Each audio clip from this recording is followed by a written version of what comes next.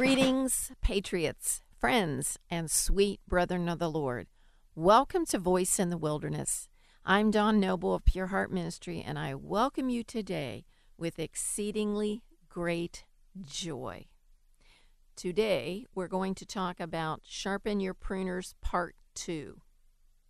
So let's pray. Father, we thank you that you sent your Son Jesus to be the vine.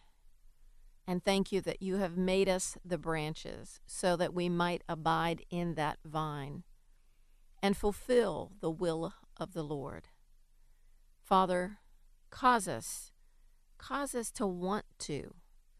Give us that deep, deep desire to abide in you and abide in your word. I pray, Father, that those listening today will be so overwhelmed by your presence that they will have a desire that they've maybe never had before to want to be in your presence, to want to abide with you, and to want to know you by studying and learning of your word.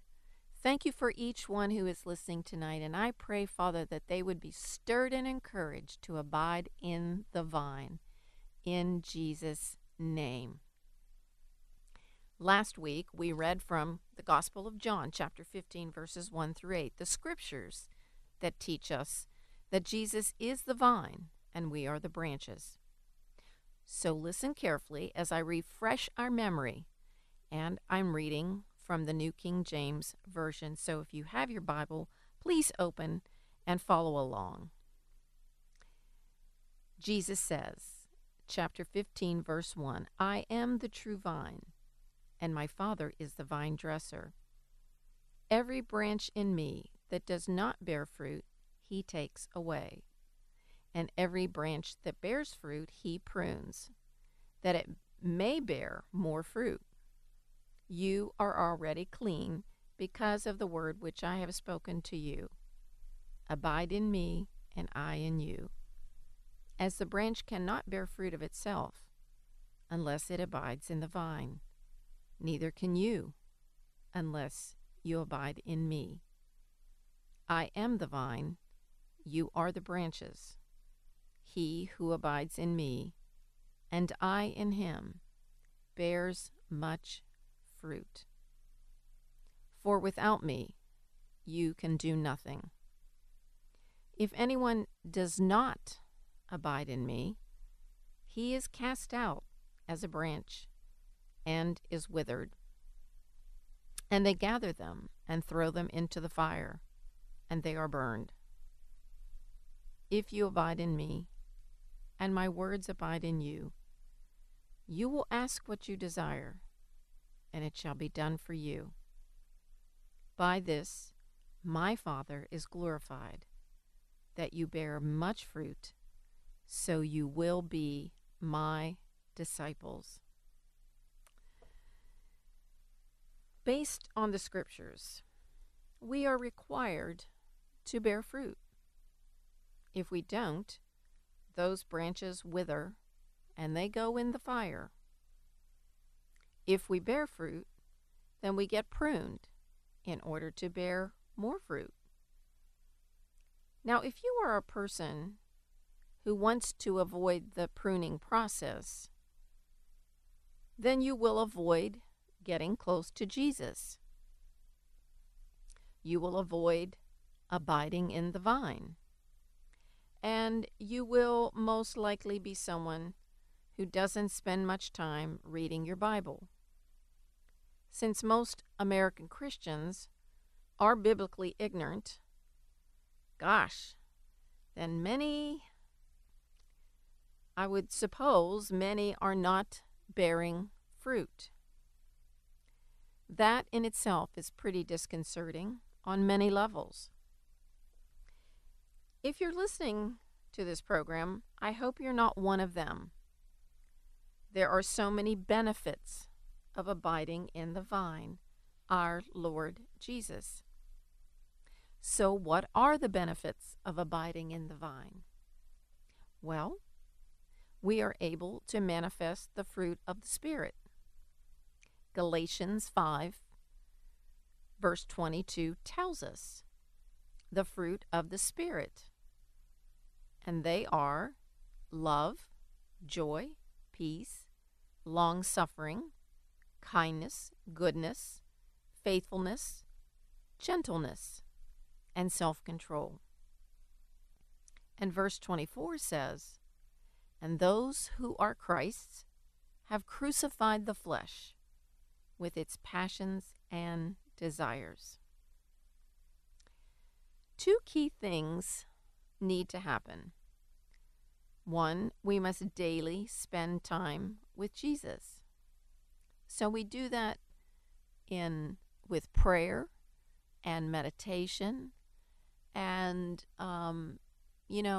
I often say that prayer, and it really is, it's just having a simple conversation with Jesus, basically. Now, if you're doing intercession for someone who is lost or is in a lot of, deep trouble, whatever that might be, that's different. That's a different kind of prayer. Intercessory prayer is a different kind of prayer. But just to abide with Jesus is just, loving him, telling him how wonderful he is, telling him, calling him all the attributes that he is. He is holy, he is righteous, he is just, he is good. He is El Shaddai, he is Jehovah Jireh, he's Jehovah Rapha, he is the Lion of the tribe of Judah, he is the lily of the valley, he is the good shepherd, he is the rose of Sharon, he is the light of the world, there's no shadow of turning in him. So on and on. We spend time just talking to him, just honoring him, just worshiping him, just loving on him. The other key thing that needs to happen is that we must spend time in his word. For as long as I've been on this radio program, I have preached this so many times. And I don't know if it falls on deaf ears, but I'll probably never stop talking about the fact that we need to spend time in God's Word. And last week I shared how through my difficult circumstance with the loss of my husband that I wasn't able to read God's Word. I didn't even want to read God's Word. And now I'm so hungry for God's Word, I can't get enough of it. So if we get lazy and we become undisciplined, we cannot fulfill Galatians 5:22, the fruit of the Spirit. It's just not possible because we will manifest our fleshly actions. And I just read to you verse 24, Galatians 5:24 says, and those who are Christ's, in other words, those who belong to Christ, that's we Christians, have crucified the flesh with its passions and desires.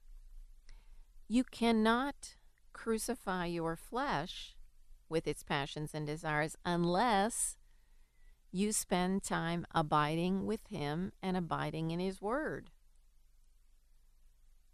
We'll end up just manifesting fleshly actions. Instead of Christ-centered, we will become self-centered, where we will not be able to walk in the fruit of the Spirit. We won't be able to walk in love, peace, joy, patience. And our behavior will not be becoming of Christ. Do you get the picture? I certainly can attest to this principle. As I mentioned, I focused on myself during the pain of my loss. Self-pity and depression were full-blown, and I was not able to walk in the fruit of the Spirit. When a person is in this state of mind, for whatever reason, there is no hunger or desire to read one's Bible or pray or commune with the Lord. Remember, Jesus said in John 15:5, "For without me, you can do nothing." If you have your Bible open, I would underline that scripture. I would highlight that scripture. I would write it on the wall. write, write it on a piece of paper and hang it on the wall, because it's so accurate. Without Jesus, we can do nothing. It's very, very true. The benefits of walking in the fruit of the Spirit are enormous. It's akin to heaven on earth. We have the love of God overflowing in our heart. Our mind is flooded with His peace. We can carry a smile on our face because we have the joy of the Lord. And everything that feels and looks hopeless isn't, because faith is motivating us toward the victory. We are able to express kindness and gentleness to those who are out of control emotionally, either due to anger or anxiety or fear. And it seems that the days that we are living in, more people are out of control. They are out of control with their emotions. They're out of control with anger, anxiety. I've never seen so much fear in the body of Christ. I mean, people have this incredible fear because of COVID. And you would think that the church would not be looking like the world, but the church is just as afraid of COVID as the world is. And that is just, more than I understand. I just don't get that.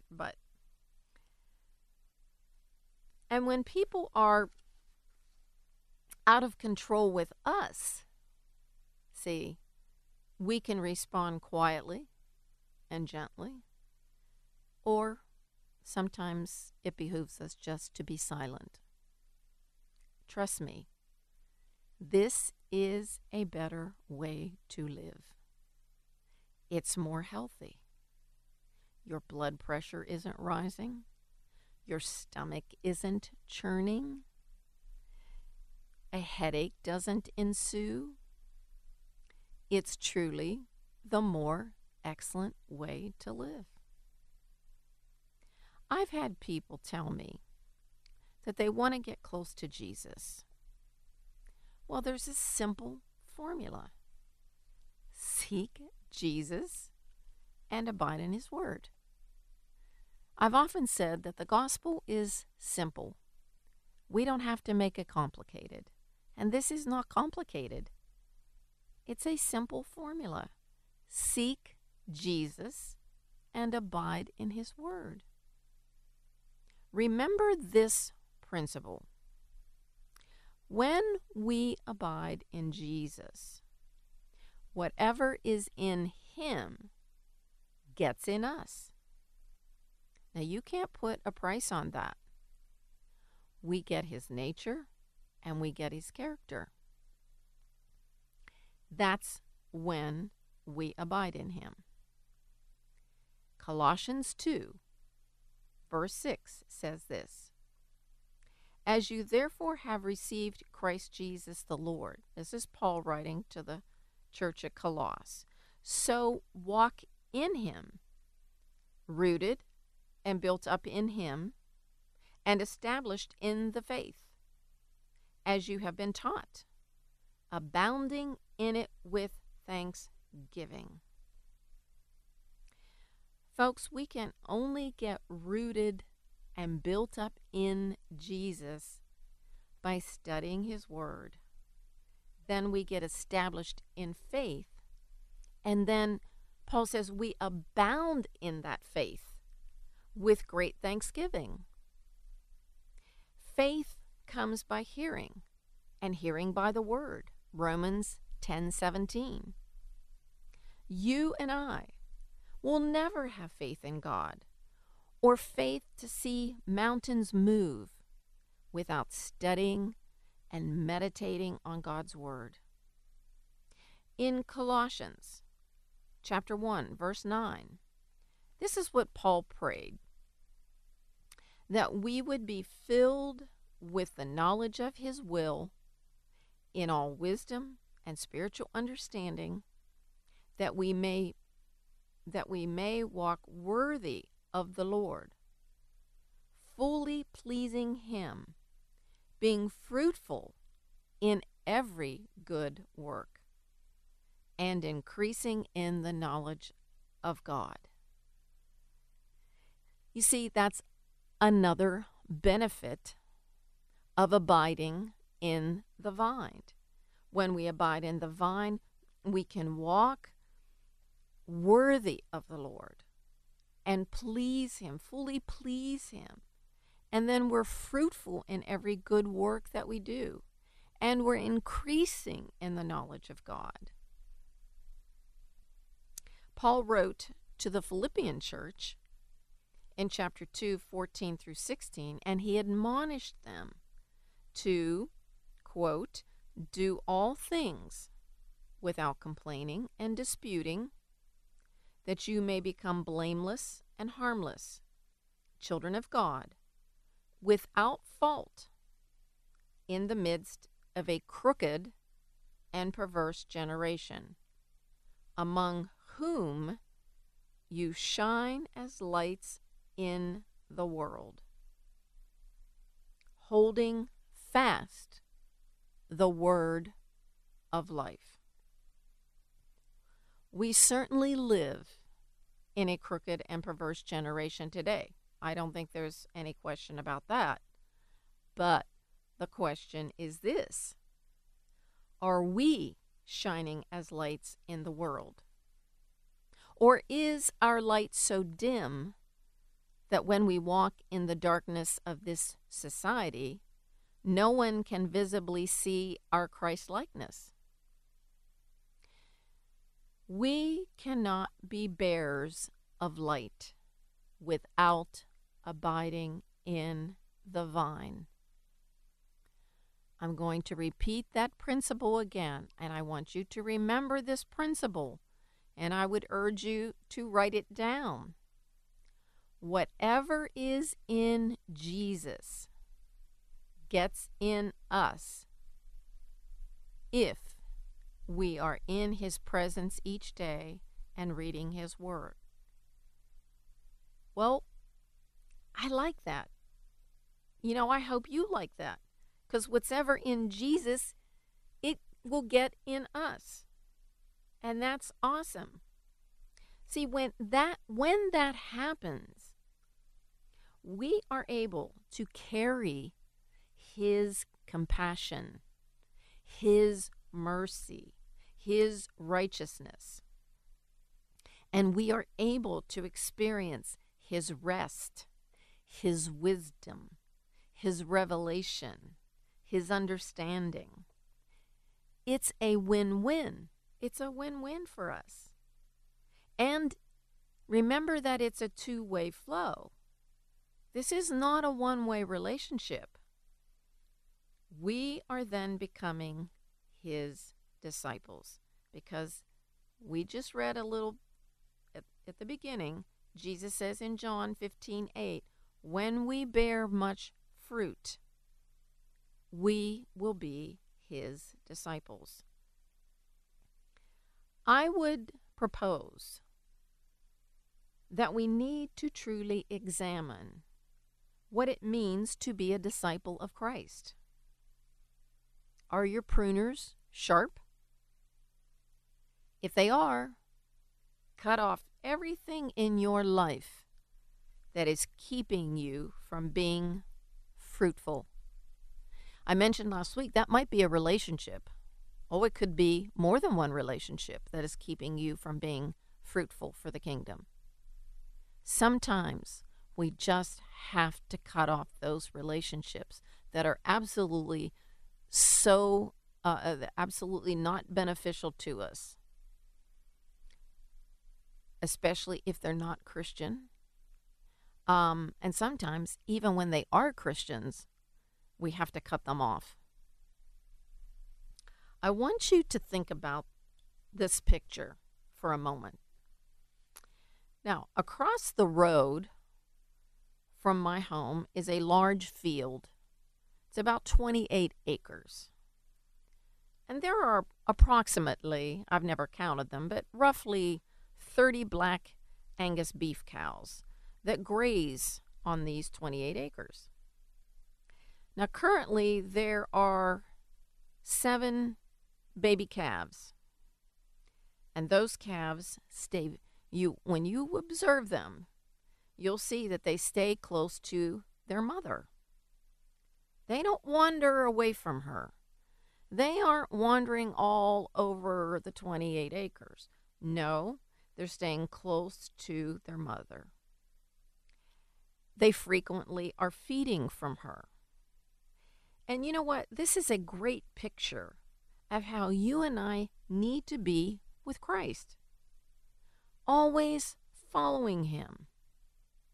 He feeds us. He's our nourishment. He's El Shaddai. But the picture continues.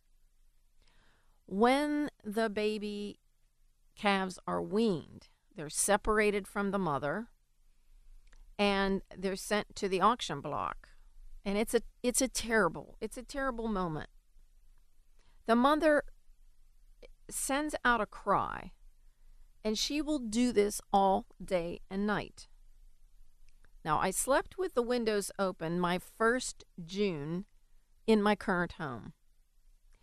I heard this loud mooing all night long, and I wondered what was going on. So I inquired of one of my neighbors, what is wrong with that cow? And then I learned that the calves were weaned and taken from their mothers for the auction. Can you imagine what our Heavenly Father feels like when we ignore him,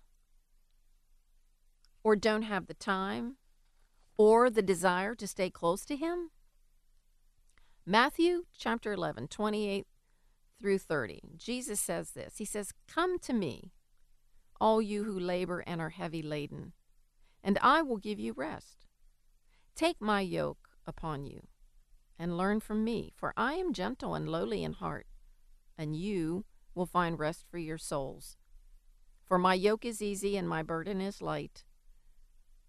Now, we all know that life happens, and we're human, and there are times when we get a little farther away from Jesus than we should. But no condemnation here. Jesus is always calling us close to him. He understands our burdens, our toils, and our troubles. And he paints such a comforting picture of himself. Now, why wouldn't anybody want to come and get close to him? Again, the benefits. He says, "I'll give you rest." He says, "You'll learn from me." He says, "I'm gentle and humble. And I won't make you feel bad, and everything that is too heavy for you to carry in this life, I will make it light for you. I'm the good shepherd. Remember, I lead you beside the still waters and restore your soul." In John chapter 14, 12, Jesus says, "Most assuredly I say to you, he who believes in me, the works I do, he will do also, and greater works than these he will do, because I go to my Father." When we abide in the vine, we are capable of walking in that dunamis power of Jesus. Abiding causes us to believe and walk in great faith. Then we can do the works of Jesus, which he commanded us to do: lay hands on the sick, cast out demons, cleanse the leper, and raise the dead. Jesus told us in John chapter 14 that we would do not just the works Jesus did, but greater works, greater in number than Jesus. He was only one person walking in the power from his Father. There are now millions of Christians all over the world. So I want to leave us with the fact that there are so many benefits from spending time in the vine. And we're going to finish this up hopefully next week. But I want to close today with a song from Alan Jackson called Turn Your Eyes Upon Jesus.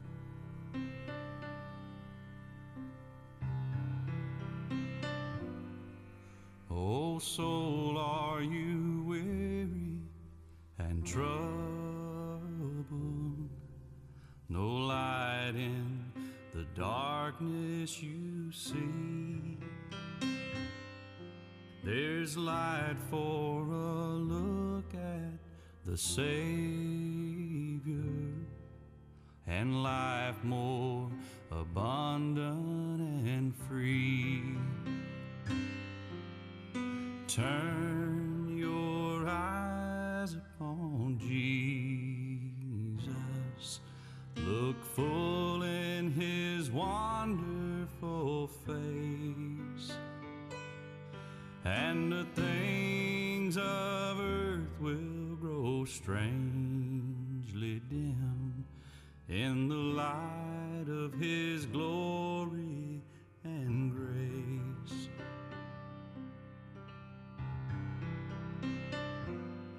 Through death into life everlasting, he passed and we follow him there.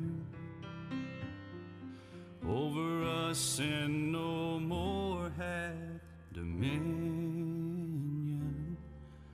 for more than conquerors we are. And turn your eyes upon Jesus. Look full in his wonderful face, and the things of earth will grow strangely dim in the light of his glory and grace.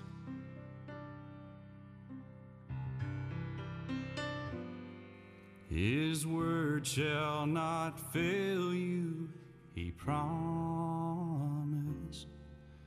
Believe him and all will be well. Then go to a world that is dying, his perfect salvation to tell. And turn your eyes upon Jesus. Look full in his wonderful face, and the things of earth will grow strangely dim in the light of his glory and grace. And the things of earth will grow strangely dim in the light of his glory and grace.